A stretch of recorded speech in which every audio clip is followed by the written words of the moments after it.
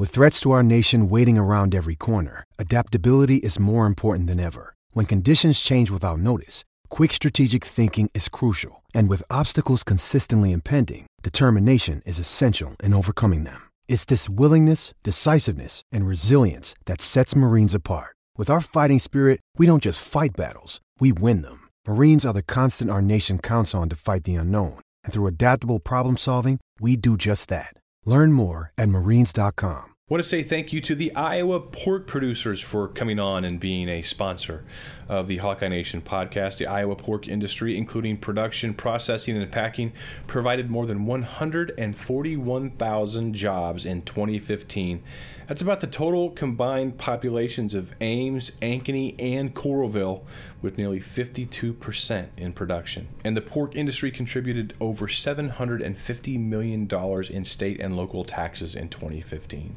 Iowa, get this, Iowa produces a third of the hogs raised in the United States and is the nation's leader in pork production, and more than 90% of Iowa's hog farms are family-owned. So thank you to the Iowa pork farmer. Thank you to the Iowa pork consumer. Visit their website at iowapork.org. Pour one more beer for me. Exile needs quality so savagely. Best beer in all the land, brewed with a loving hand. From bottle, keg, or can, Exile Brewing, E-X-I-L-E. For me, E-X-I-L-E. Let's drink, crack open a Ruthie today. Enjoy your exile. HN Podcast, Miller and Dace. You know, there was some games in the Big Ten. Probably should mention quickly. Wisconsin smoked Minnesota 31-0. Ohio State, Michigan 31-20. Michigan was up 14-0. First time in the history of this game that Ohio State has ever come back and won it when trailing by that much. I saw several people mentioning that the refs were making some calls, let's say, favorable to Ohio State. I'll be honest with you, I didn't watch much of the game till the very end. I was typically in my household, Steve, the first Saturday after Iowa's last football game, which has been on Black Friday recently. That means I got my daughter out roller skating and a movie, and that's what I did yesterday. Mary's favorite day of the year behind Christmas and her birthday is the day after Iowa's football season comes to an end. So was it yes, it was. Investigate the Big Ten worthy again? It was bad, John. It was. But the difference here is, John O'Korn came into the game statistically the worst quarterback, worse than Nick Sheridan and Stephen Threet trying to run Rich Rod's, zone read option. He's your number 3 quarterback. And it was bad. It was one prominent Ohio State writer posted on Twitter, let's be real, Michigan outplayed Ohio State in 21 of the 22 positions on the field today. And the one that made the difference, of course, was the most important one. Now, I wouldn't go that far. We didn't outplay him on 21 out of 22. I think we outplayed him at the majority of them, though. But the quarterback spot there with him was just dreadful. And he was crying and stuff at the podium after the game, and he should be, because he lost that game. And that's just reality. I mean, it's just the film study. It's just terrible. It's brutal. But I'm so glad it's over. I'm not angry. I'm so relieved.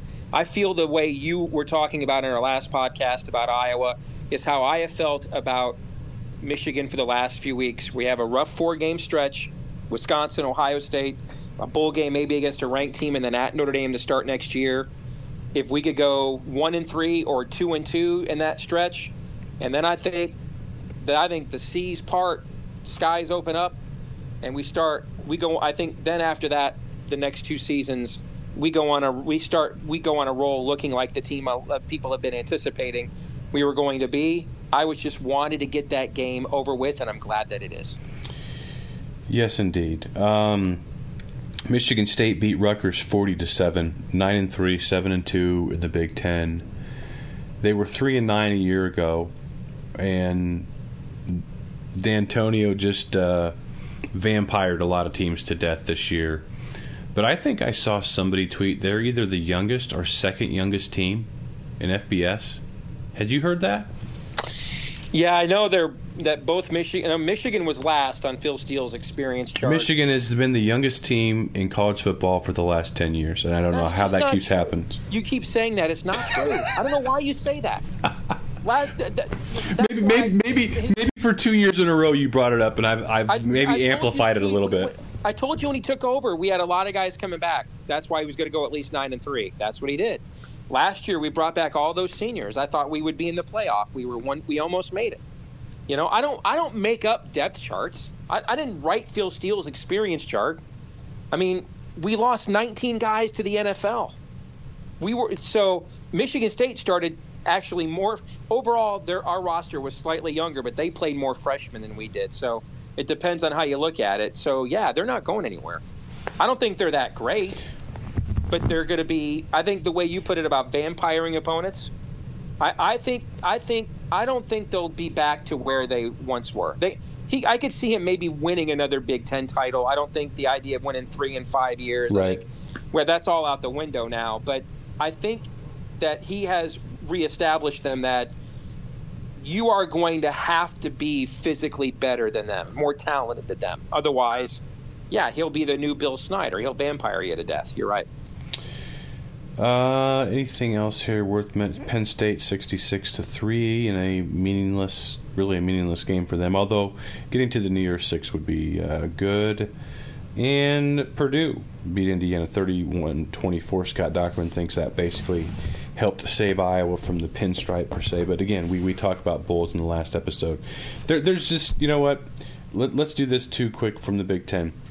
You sent me, and I posted it today, or on Sunday rather, your all Big Ten team. And first, let's go through it. On offense, quarterback J.T. Barrett, running back Saquon Barkley, running back Jonathan Taylor. I mean, check. Stanley Morgan from Nebraska nearly became Nebraska's first ever 1,000-yard receiver. And DJ Moore from Maryland. Tight end Noah Fant for Iowa. I don't know that Noah will get it, but when you have 10 touchdown receptions, you probably should be considered. And I think he has less than 100 yards, fewer than Mike Gesicki, and twice as many touchdowns. So to me, that's a pretty easy call. Yeah, and not many tight ends are going to beat you on 68-yard touchdown receptions on little passes to the flat, like he did against Nebraska on Friday. Right. Offensive line, Billy Price, Ohio State, Brian Allen, Michigan State, Jamarco Jones, Ohio State, Bo Ben-Schwazel, or whatever how you pronounce it, from Wisconsin, and Michael Dieter from Wisconsin. Defense, Maurice Hurst, Michigan, Chase Winovich, Michigan, Kenny Willekes, Michigan State, Garrett Dooley, Wisconsin, Josie Jewell, Iowa, Devin Bush, Michigan, Tegray Scales, Indiana, Josh Jackson, Iowa, Kaliki Hudson, Michigan, Lavert Hill, Michigan, Nick Nelson, Wisconsin. Offensive Player of the Year, J.T. Barrett. Defensive Player of the Year, Josie Jewell. Coach of the Year, Jeff Brom of Purdue. And Newcomer of the Year, Jonathan Taylor. I don't really have any objections with that, but I saw a few. I tweeted out the story, linked to the story today that you wrote. Got several Iowa fans, I think they even commented to you on some of these, others they didn't, saying that you had a little home cooking with your 5 Michigan players who made first team on your defense, and I reminded them Michigan had the number 3 total defense in the nation this year, number 3. So they probably had some good players on that team. What do you say to that? Yeah, I don't mind being asked about that. So, like I did with my poll selection in the last podcast, where I broke down where, and I have a lot of respect for Scott Dochterman's work. I followed on Twitter, but I broke down why I disagreed with his thoughts on Iowa's bowl selection process. So I'll just run through those very quickly. Pro Football Focus, which for my money is the number 1 advanced metric analytic website in the sport, college or pro. They have Maurice Hurst rated the number 1 player in college football this year, regardless of position. So I think that's pretty good. You think that's pretty good? Yeah, that's good. That's good. That's pretty good. Yeah. Okay. Chase Winovich, I believe, led the Big Ten in sacks. Think that's pretty good? That usually gets you on the first team. Kalik Hudson, I think, led the Big Ten in tackles for loss or was second. Now, I wasn't sure what position to put him at because, we have that strange Viper position. But according to NCAA statistics, he's a defensive back. So that's why he was at that position. You think leading the Big Ten in tackles for loss might be pretty good? As a defensive back? Yeah. Yeah. Okay. Lavert Hill, by the way, I think is ranked the number 2 corner in the country by Pro Football Focus, behind your guy.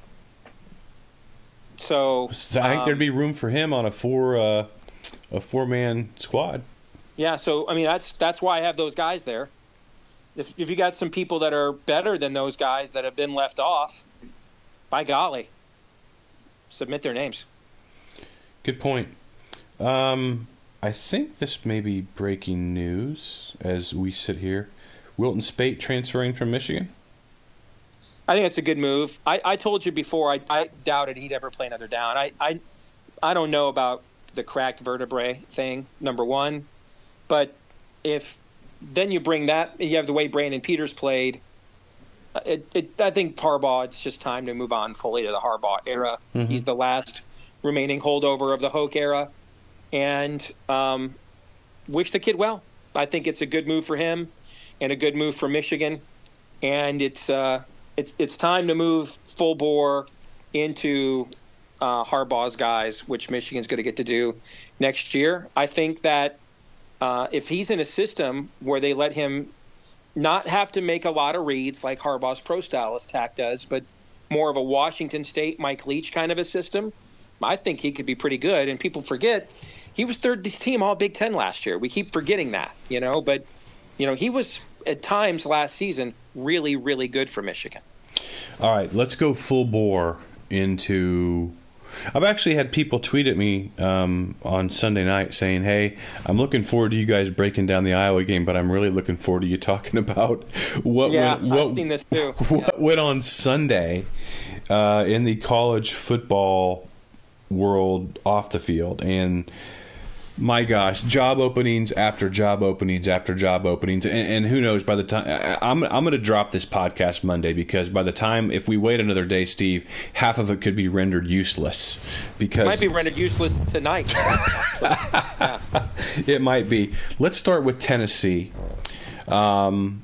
Tennessee, by all accounts, and I think it's obviously accurate, they had come to some type of term or memorandum of understanding, or whatever you call it, with Greg Schiano, who's presently the defensive coordinator for Ohio State.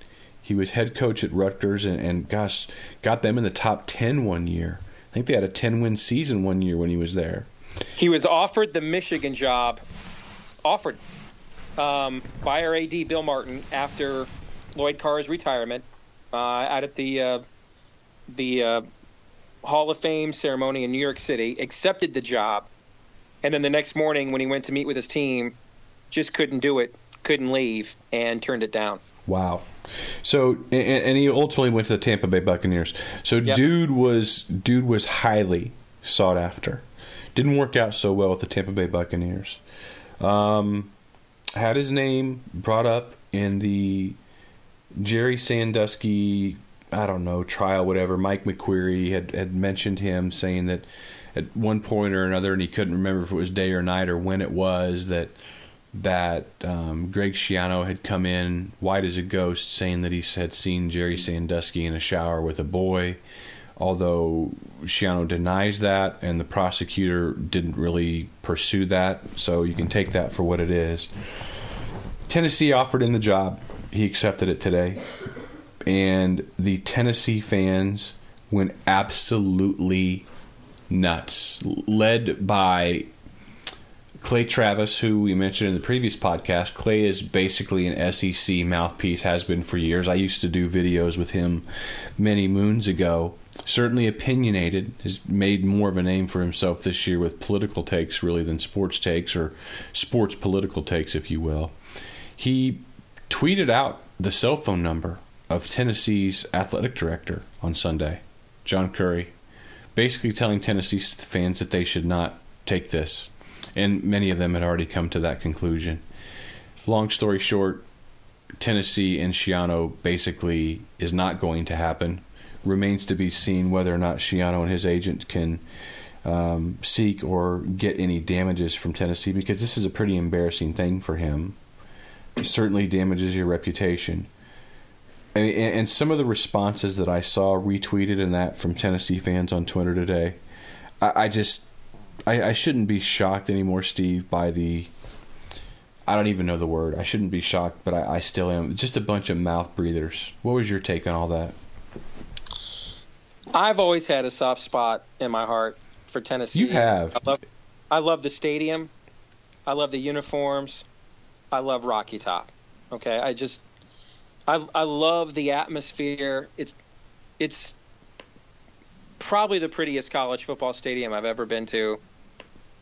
So what I'm about to say is not personal for me. In fact, it's, my personal inclination is to be favorable. But outside of SMU in the 80s, what we've seen in recent years with Baylor and Michigan State and Penn State, systemic moral failings. And it's probably unfair to put Michigan State next to Baylor and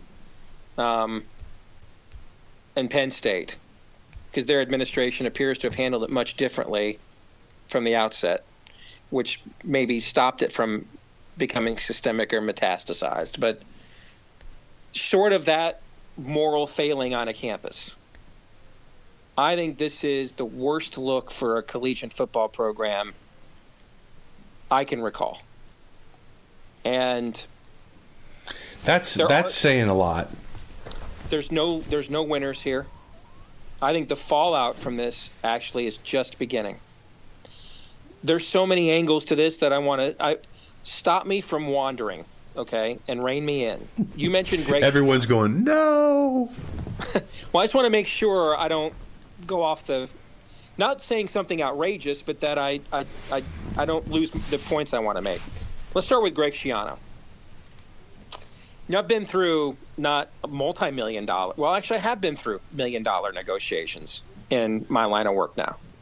Nothing to the extent, of being a Power 5 college football coach, but I've negotiated with counsel a motion picture deal, 3 national media deals, and 3 book publishing deals in the last 5 years. I have some experience with this. I have some experience with memos of understanding. I will be shocked if Tennessee gets out of this without paying some form of compensation or consideration to Greg Schiano. Shocked. That doesn't even include if I'm Schiano's representatives. Punitive. This is punitive.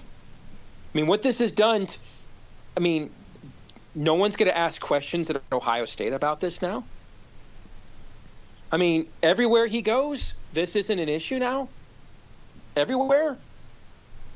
I mean, they essentially are making the argument that they couldn't hire him because of the hearsay evidence that was never explored.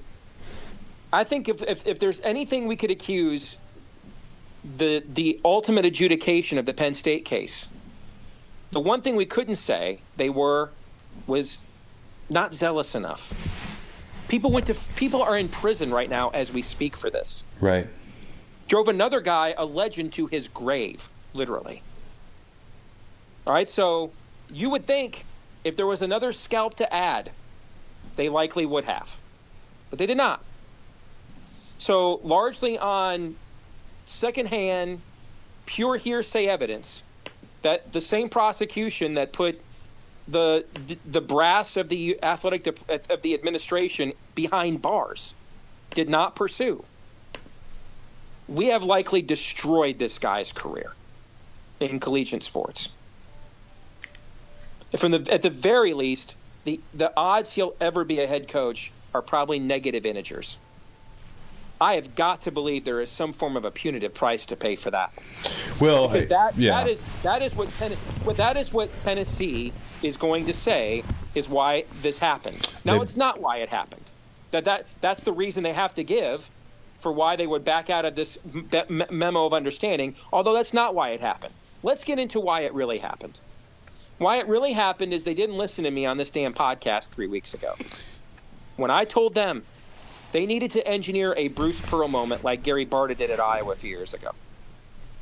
Something needed to be said. Whether it's Peyton Manning saying, I talked to John Gruden, he's a great guy, loves Tennessee, his wife's a Vol, loves Rocky Top, but he just loves what he's doing, guys. It's time to move on. Or John Gruden saying that himself. Somebody needed to say that so the fan base could move on, clear the air. That was never said. That's never been done.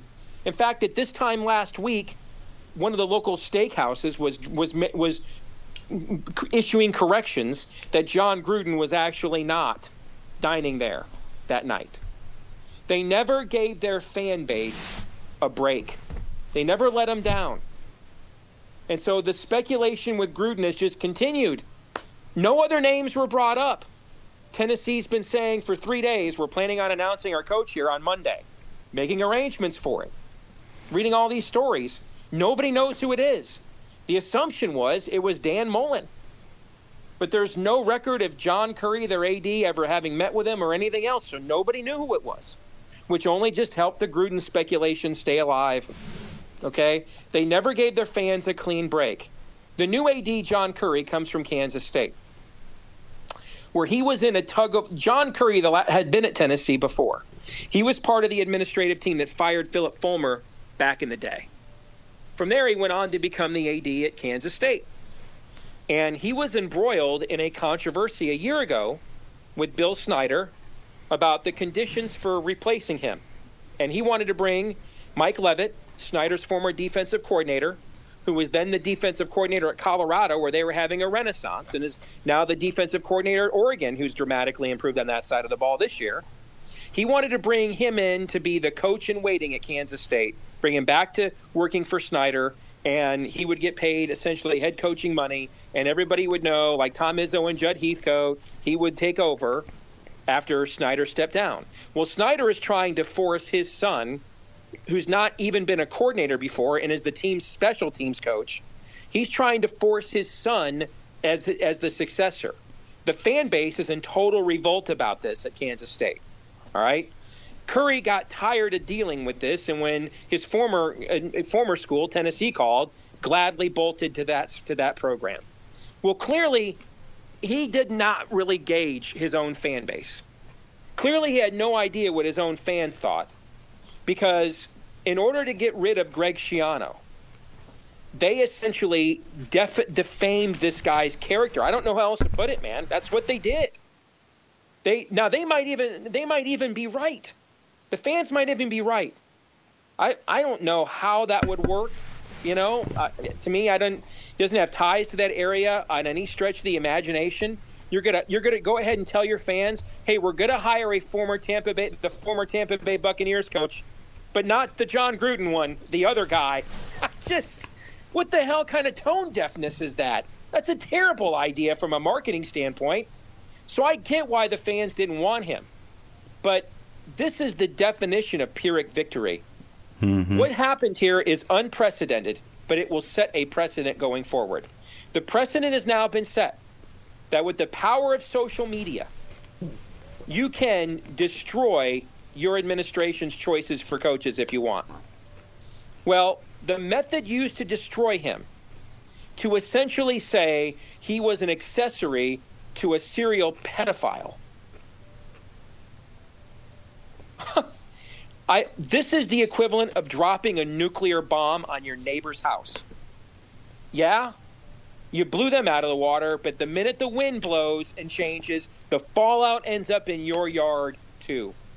I cannot imagine why anybody you would want would take that job at the moment. How you would unify that fan base. Why you would think that you're getting hired by the AD who's going to actually be an AD there a year from now. I don't know how John Currie continues to do his own job. Right out of the gate, your first deal is, well, you waited too long to fire Butch Jones. That's the perception, right?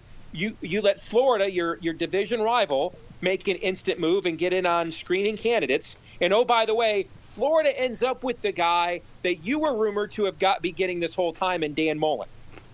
Florida gets that guy instead. And so you let Butch Jones just dwindle out there, dropping more dumb cliches about, we're getting leadership reps. further embarrassing your program for 3 extra weeks. And then you come back with a guy that clearly your fan base didn't want. You got state legislators and everybody else revolting, which means that tells me that you didn't test the room. You didn't ask the boosters. You didn't ask Bubba the Love Sponge back there who's really calling the shots at every SEC school other than Vanderbilt. You didn't ask him what he thought. You really thought that you were like the real athletic director here. That's not true. It's the Southeastern Conference, bro. The guys write the checks off. All right, so your reach exceeds your grasp. You're getting over your skis. You have some delusions of grandeur here, and your fan base blows up on you. And in order to get the kill shot, metaphorically, they defame this guy's character publicly. I don't know why anybody goes there. You would want. I don't know why. You won't know who the AD is. How do you unite that fan base? Even a local guy like Mike Norvell from Memphis, who's in the top 25. Now, he's doing it with a program. Mike Norvell's not Scott Frost. He didn't build that program. Justin Fuente at Virginia Tech did. And Mike Norvell is largely coaching guys Justin Fuente left behind with a program that he built at Memphis. But I don't – they've polluted their own well here. This is the equivalent of burning the village to save it. They have Chernobyled themselves. So I hope they are happy. I hope they assessed that the method it would take to get rid of Schiano is worth the Geiger counters that are going off throughout the city of Knoxville at the moment. If I am an agent, I am not having my guy go anywhere near there. First of all, you're talking about a program that prior to 2009 won 65% of its SEC games. Since 2009, has won 32% of its SEC games. You're talking about a program that just became – there's only 2 major programs left that had not had an 8-loss season, Ohio State and Tennessee. They just had one. They just lost at home to Vanderbilt again. You're going to do all of this. You're in the SEC East, but you have to play Alabama every year as your divisional rival. And you're going to walk into this situation with a fan base so on tilt, they decide to drag out third-party hearsay evidence about arguably the darkest moment in modern college football history, Penn State and Sandusky, to besmirch this guy, to tarnish him, to scarlet letter him, to defame his character. If they do that to a guy that hasn't lost to Alabama yet, hasn't lost to Florida yet, what are they going to do to you when you do? That's the question I'd be asking. It would take someone who is more comfortable in their own skin than anybody I know. And I think Tennessee's probably also cost them at least $1, if not $2 more million per year to whomever they sign, and an unconscionable buyout that is so one-sided in favor of the coach. It will make what Gary Barta did with Kirk Ferentz look like buying a pack of Bazooka bubble gum, because they've bid against themselves. Like you say, nobody is going to want that job. Nobody that the fan base will possibly have an interest in is going to want that job. It's going to be fascinating to see what happens. Pete Thamel. Here's what I would do if I was Tennessee. What did Pete Thamel say? Pete Thamel's usually pretty connected. Iowa State coach Matt Campbell will not be involved in the Tennessee job. Just tweeted it. I would have said it. I just tweet. Last night I put up my own little tweet storm addressed at Matt Campbell about him in Nebraska, because that was the big speculation last night, right? That he was high on Nebraska's list and there was interest. Well, I thought that was a terrible decision for him. By the way, word is that Tom Osborne did make that call to Scott Frost and say, it's time to come home. And now you're at that Bear Bryant moment. Why did he leave A&M when he built it into a national power and go to Alabama to rebuild that program? He said, when Mama calls, you have to go. So Daddy called, you have to go. Good for Nebraska. good for the Big Ten because they literally offer the Big Ten nothing. They are a loss leader academically, television, everything. Good for the Big Ten. Why? Because if Nebraska's not good in football, they might as well be Rutgers. They offer nothing. Yeah, I frankly don't think Scott Frost in Nebraska is fait accompli. The boys are back in town again. We'll see what kind of style he wants to run. If he wants, I don't disagree with that, but it's the best chance they had. Okay, it's the best chance they had because with him, you're going to get the Fred Hoiberg effect. They will do things for him they weren't going to do for Mike Riley. They weren't going to do for Bill Callahan. They weren't going to put up with from Bo Pelini. He's a hard ass, by the way. He's more out of the Pelini mold. He's not a nice guy. Okay, he is tough as nails. That's what he was as a player. He was a son of a you-know-what as a player. People hated him when he was a player. All right? I mean, he was like, who's that guy with the receding hairline for Purdue basketball a few years ago? He was like that. Okay? but he gets to drop as many F-bombs as he wants because he's Scott Frost, national champion, not Bo Pelini. They will do things for him they wouldn't do for others, and that was their best shot. Okay? But I even just tweeted last night to Matt Campbell. Thank you. But yes, I even tweeted last night to Matt Campbell, hey, if somebody like Tennessee calls, you have to listen. Not now. No way. No way. Let me tell you what Tennessee needs to do. Since they didn't listen to me before about creating a bridge between Gruden and this, what they need now is they need an experienced coach. They need somebody who's actually failed before and been successful, and who's an adult, whose personality isn't a cliche a minute, isn't you just ruled out Les Miles, isn't sort of a douche canoe, which is Greg Schiano. Somebody who can work a room, somebody who has a Philip Fulmer folksiness to him. So I'm going to give you two names, and I think they need to. What Tennessee needs to do is stop the bleeding. They need to bring in a professional coach. All right, Derek Dooley, not a professional coach. Butch Jones, not a professional coach. This sounds like it'd be great for Hayden Fry once upon a time. Well, they need to bring in somebody who's an adult who can work the alumni network, stabilize their program for the next few years, so they can get back to ultimately. The whole landscape of the SEC is going to change when Nick Saban moves on. This is a level of dominance we've never seen before, and likely we'll never see again, because we've not seen anything like this since Bear Bryant, and he last coached in 1982, man. That's 35 years ago. So it's very likely in our lifetimes we'll never see anything like this again. So I'll give you two names. Rick Neuheisel, Mack Brown. Go get one of those two guys. They've coached major college football, Power 5 leagues, been hugely successful. They understand personalities. They understand how to work a room. They have failed and been successful, so there's no ego here. They love the sport. They both want to go back. They both love to recruit, which is a huge key. And they've dealt with difficult administrations. I mean, the Texas administration is notoriously difficult because it's a big-time school, though, that has sort of a Mary Sue Coleman, if you remember her from her Iowa and Michigan days. They have sort of a Mary Sue Coleman look on academics. They want to be an elite academic public university but win 11 games in football every year. Hard to do that. Mack Brown had to negotiate all of that. I mean, Rick Neuheisel dealt with UCLA, a notoriously cheap athletic department that struck it freaking rich this week, by the way. But I'd go get one of those two guys. They're not too old yet. Hell, if Philip Fulmer was 63 instead of 67, I'd put him in charge for at least 3 to 5 years. I'm not kidding you. I would.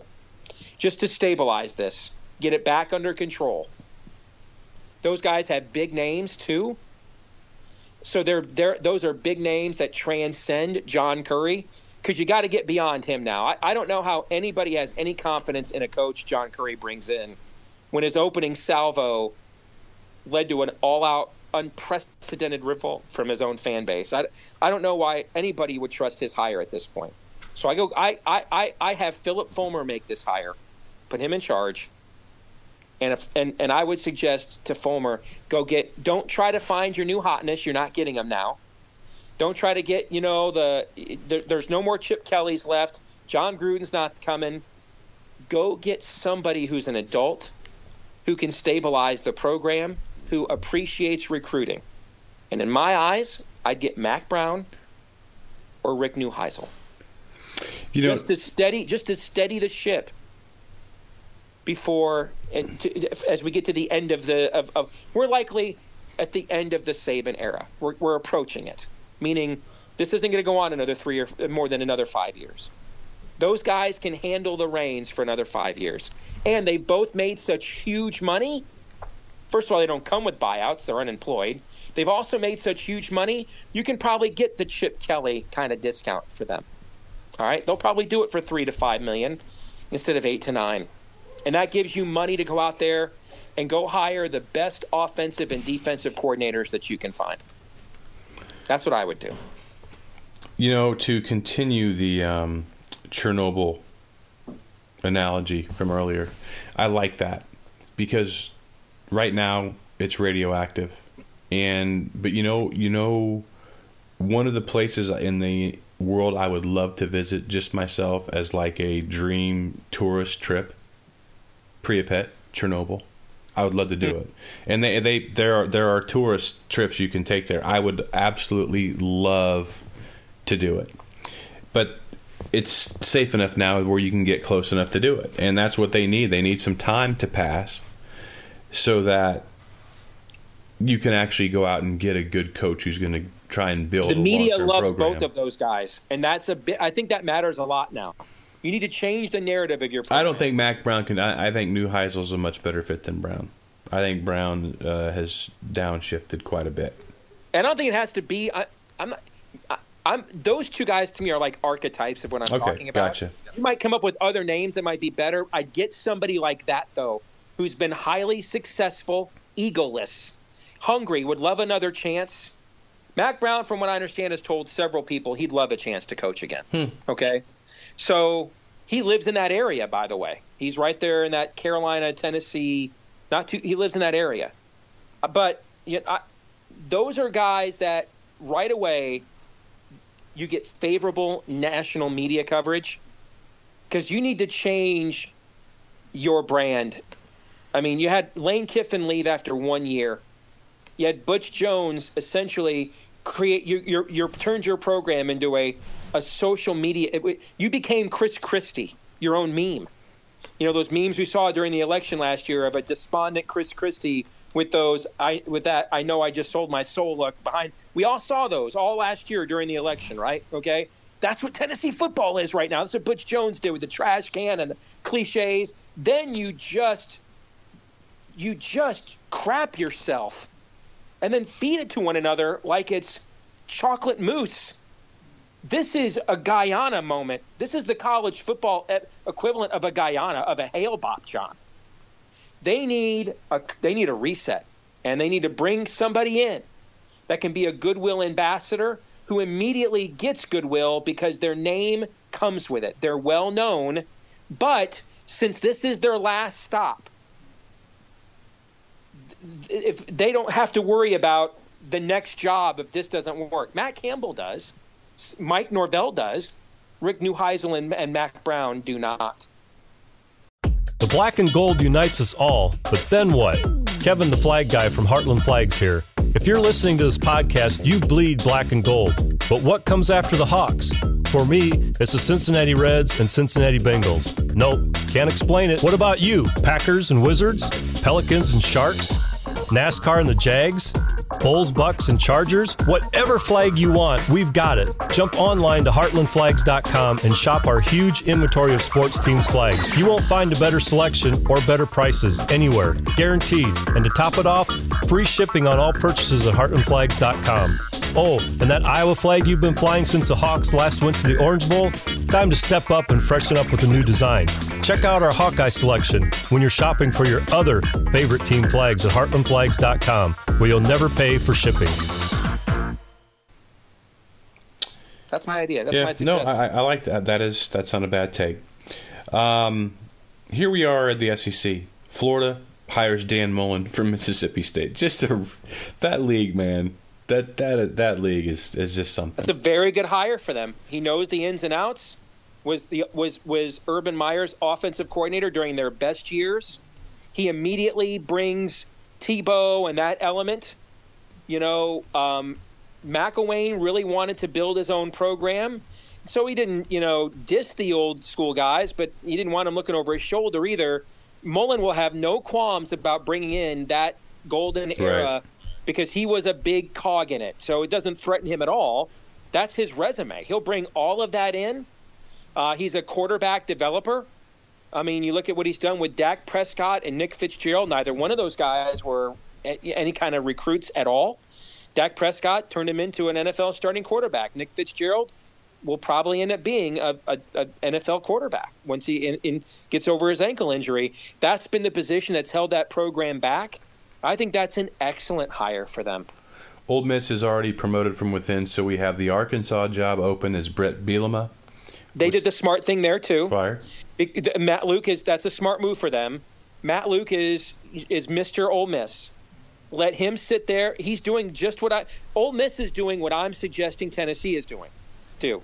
They have somebody there that the alumni know. He'll take the hit for the rest of the NCAA sanctions. Right. He'll dig them out. He'll take a nice annuity and make millions of dollars as Mr. Ole Miss when this is all over, and then they'll go get themselves another real coach when this is all done. Arkansas is open. Mississippi. I don't know what they do. I don't. Other than they're going to get Gus Malzahn. Gus Malzahn. You want to talk about a guy whose life's changed in the last month? He was fired a month ago. His AD is gone because of other issues there at Auburn. Now he's beaten the number 2 ranked team in the country 2 of the last 3 games, and he's got Arkansas publicly coming for him.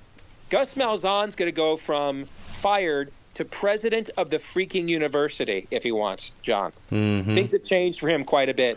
I don't know what Arkansas. And you know what? Maybe that's when you say, forget you guys, I'm out. If I'm Gus Malzahn, I might think about that. Because, listen, Auburn, Gene Chizik won a national championship, was fired 2 years later. Keep that in mind, all right? You have a new AD. We're going to have a new AD at Auburn within a year. So let's say Jarrett Stidham goes pro. He could. It's a redshirt sophomore. He's eligible for the draft. So let's say Jarrett Stidham goes pro. Kerryon Johnson's a senior. They lose several guys in this defense. And let's say they go 8-4 next year or 7-5. And let's say Gus Malzahn goes 8-4, 9-3 in 2019. What do you think that new AD at Auburn is going to do, John? He's going to fire him. And then Gus Malzahn's going to think, damn, I wish I would have taken that golden parachute to Arkansas. Mm-hmm. So that's not the worst career advice you've ever given. No question. No question about it. You look at A&M and Jimbo Fisher. Yeah. I would not – right now, no program in America, no program, at least public school. We don't really know how much money schools like USC and Notre Dame have to spend because they're private schools, okay? But there isn't a public university in America that has more money to spend right now than Texas A&M does. So Jimbo Fisher, if you feel like maybe I've taken Florida State as far as I can, maybe I want to change. Whatever you've never been able to get from Florida State, you would absolutely get at A&M. Absolutely, you would get that at A&M. Now, you got to play Nick Saban every single year. I don't know that bothers Jimbo Fisher that much, frankly. I mean, if I'm Jimbo Fisher's probably thinking, why is that any different than playing Dabo Swinney every single year? To him, it's probably not. Right. I don't think it's as far-fetched him taking that job as people think. I mean, look what happened. So let's say DeAndre Francois comes back next year. He's healthy. But Florida State goes 9-3. what's their fan base saying? After going 6-6 and then 9-3, you know what I'm saying? So I don't think that's crazy that Jimbo Fisher will take that job. I wouldn't predict it, but I don't think it's nuts. Like, I don't think it's like 90-10. I think it's probably 60-40 that he won't. But those are still pretty good odds if you're A&M. Those odds are good enough to find out. Are you sure the answer is no? Because A&M is sitting there with they've invested $500 million in their program the last few years. They have all that in-state talent, all that SEC money with the deal coming in and everything else.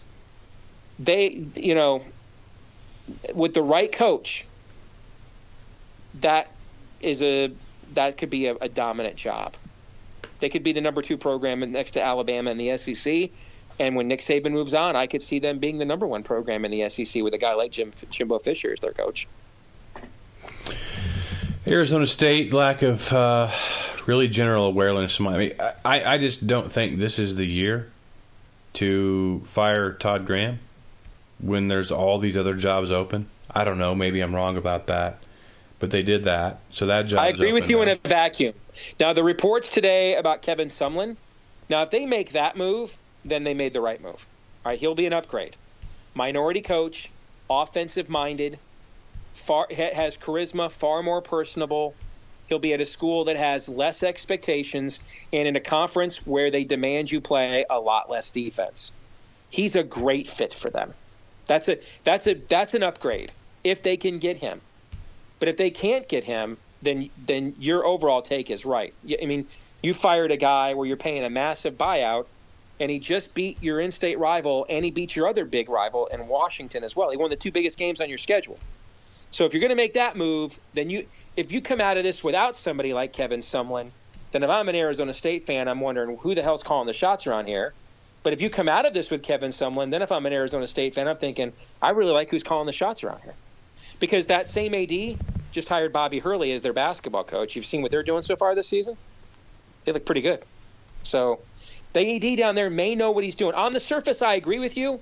But if he gets Kevin Sumlin, they trade it up.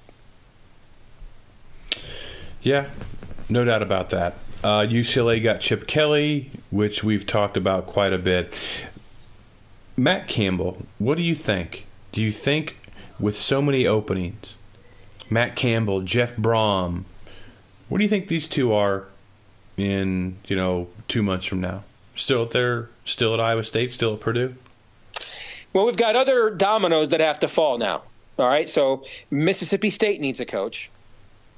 I think Tennessee, like if I was, Tennessee right now is the coaching hot board equivalent of a game Vegas takes off the board because they don't know about the health of the key players. Right. So I think Tennessee now is its own story. It's off here to the side. That's its own sideshow. And so you have Arizona State, you have Mississippi State. I'm trying to think, is there anybody else? Arkansas. And if I'm Matt Campbell, here's what I have to know. I'm 37 years old. The tendency in college football right now is against retreads. Okay? It's against retreads.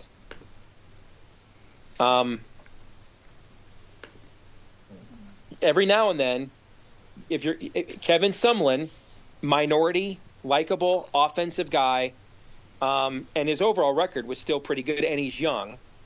So okay, but Les Miles is going to be in the College Football Hall of Fame.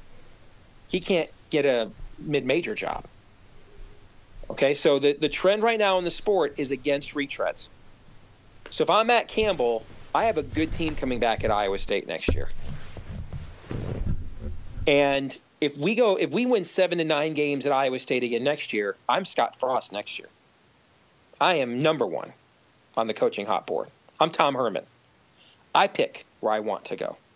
I'm the guy at this time next year. Everybody's like, man, I'm glad I wish I was that guy's agent.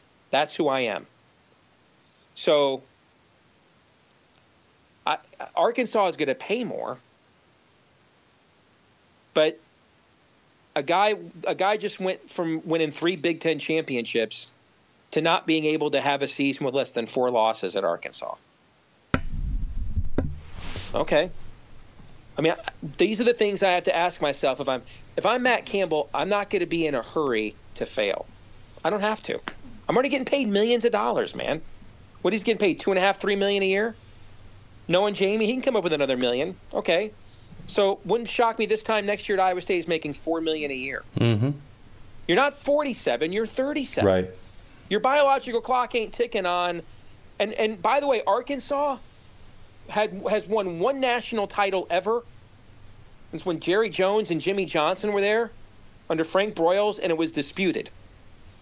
You know, this is not like it's a program. Bobby Petrino had like the best 3-year run at Arkansas anybody other than Frank Broyles has ever had, except for Lou Holtz.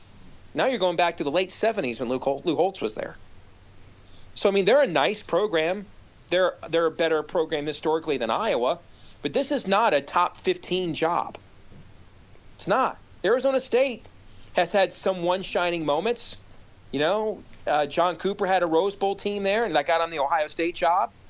And then 10 years later, Jake Plummer had one. What else have they done other than those 2 years? Do you know? You know, when they're really good, they're a 7-9 win team. Why the hell can't you do that at Iowa State?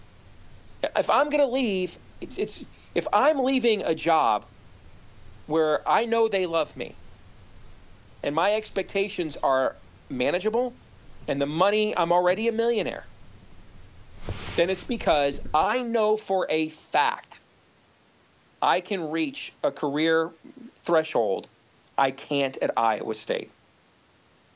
Are you, John, I'll ask, are you confident you can reach a career threshold at Arkansas that you can at Iowa State right now?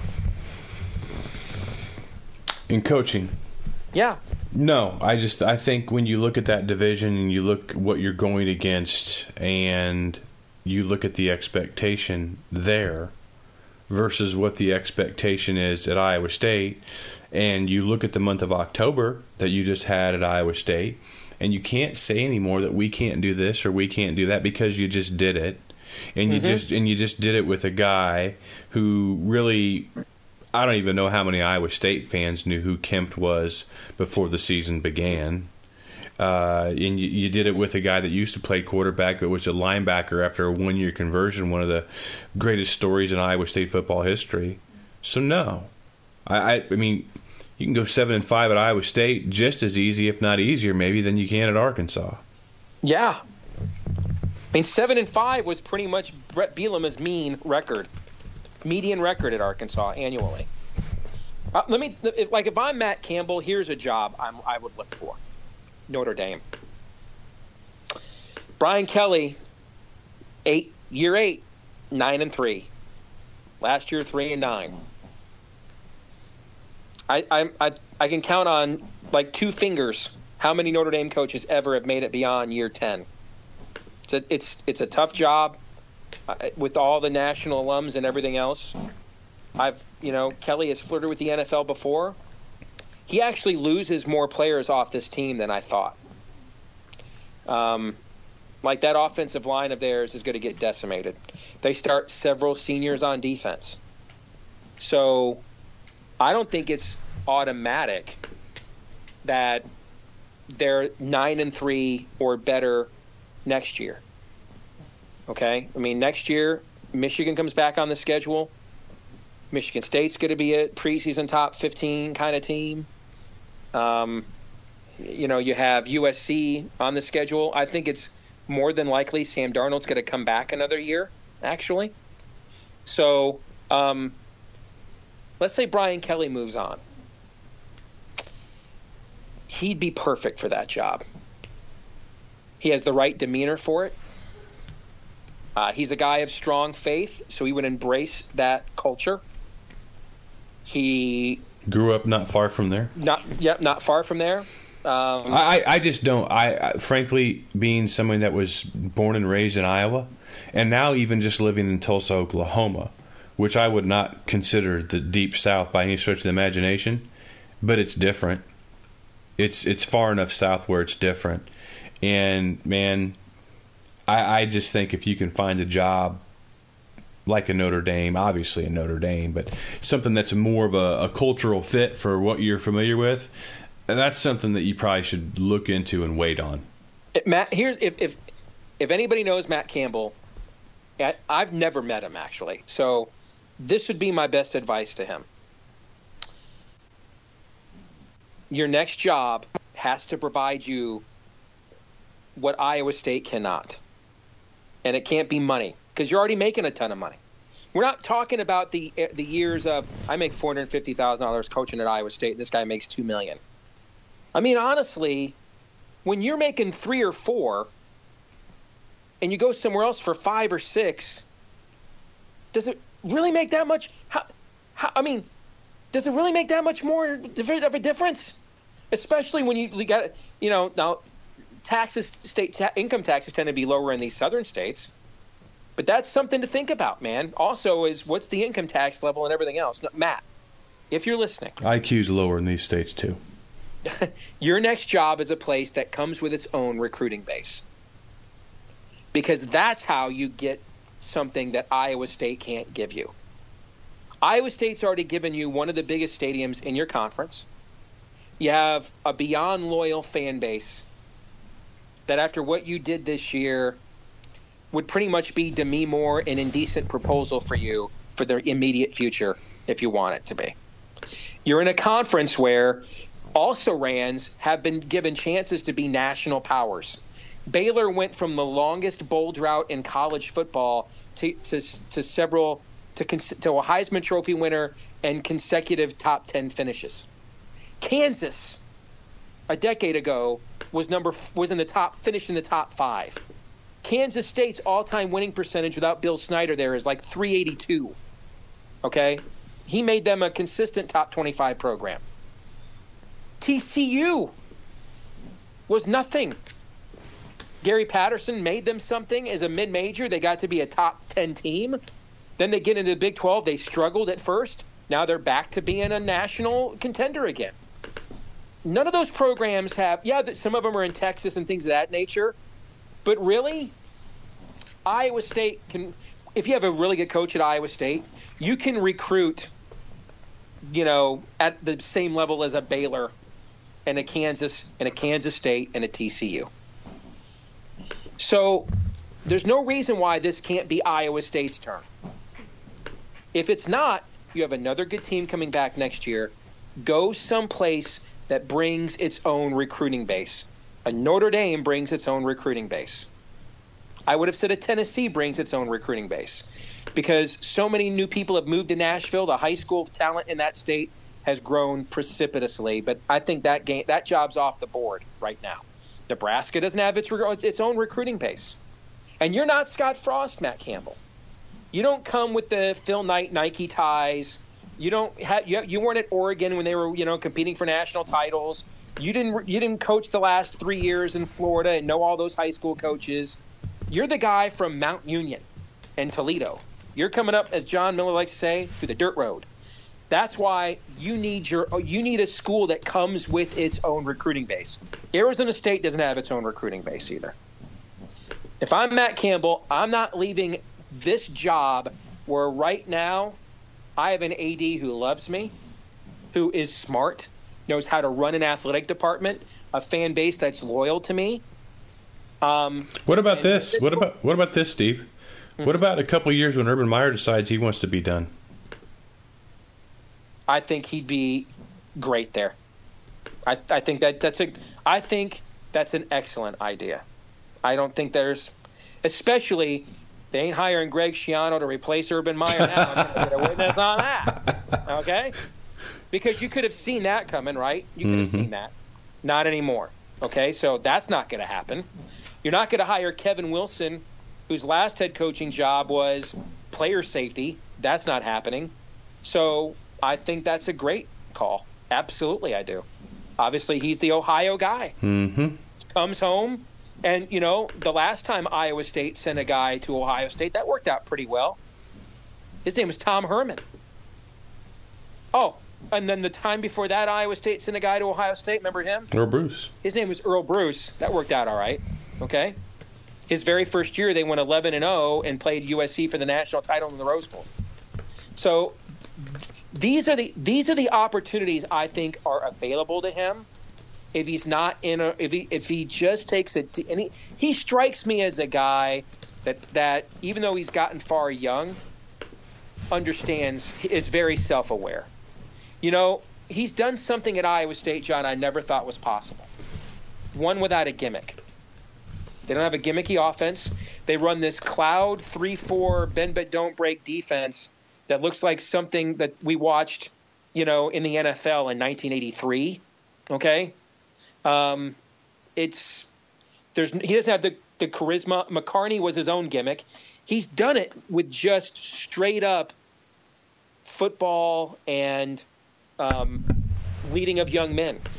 Well, that will translate in any situation, provided you have your own recruiting base, and that's what I'm looking for if I'm Matt Campbell. Yeah, get your raise from Jamie, which he likely will. Get to three and get to 3.5. I think they can get to 3.5, for sure. And bide your time a couple of years. And as long as the bottom doesn't fall out, people in this profession say, you know, Matt Campbell won seven or more games 3 of the 5 years he was at Iowa State. That's a damn good job. Historically. I mean, you look at Dan Mullen got the Florida job. He won 69 games in 8 years at Mississippi State, which means he averaged what? About 8 wins a season. That's what it means. To be fair to some Iowa State, and there are Iowa State fans that listen to this, and I listen. Through the years, you know, I've had a lot of fun being the stick poker. But in fairness here, I'm sure some of them are saying, guys, why don't you throw Mordred on us? You're talking Notre Dame, you're talking Ohio State. Do you think he would stay there? I think I don't know. You know, I think that this is my own educated opinion. I feel your pain and hesitation here. My own educated opinion is what I'm about to say next. I don't believe Jamie Pollard came to Iowa State, and I was there when he got there. I was one of the first people he met with when he got that job. I don't believe he came to Iowa State with the intention of being there for as long as he was. And I think the right opportunity, the one that was ideal to move his family, there were better jobs than Iowa State, but not the ideal position that justified uprooting his family. Yeah, like Barry Alvarez has never left. Right. That's a good example. And after a while, the people there are just so good to you. The quality of life if you have a family. And again, Matt Campbell's 37, not 47. Jamie was about that age when he came to Iowa State. That means we're talking young kids, okay? Younger kids. The quality of life that can be presented. The manageable expectations. The amount of stress that, therefore, Steve, why do you keep using that phrase? Because the job in and of itself is stressful. Throw in if you have a fan base whose expectations aren't reasonable, and that's where heart attacks come from, okay?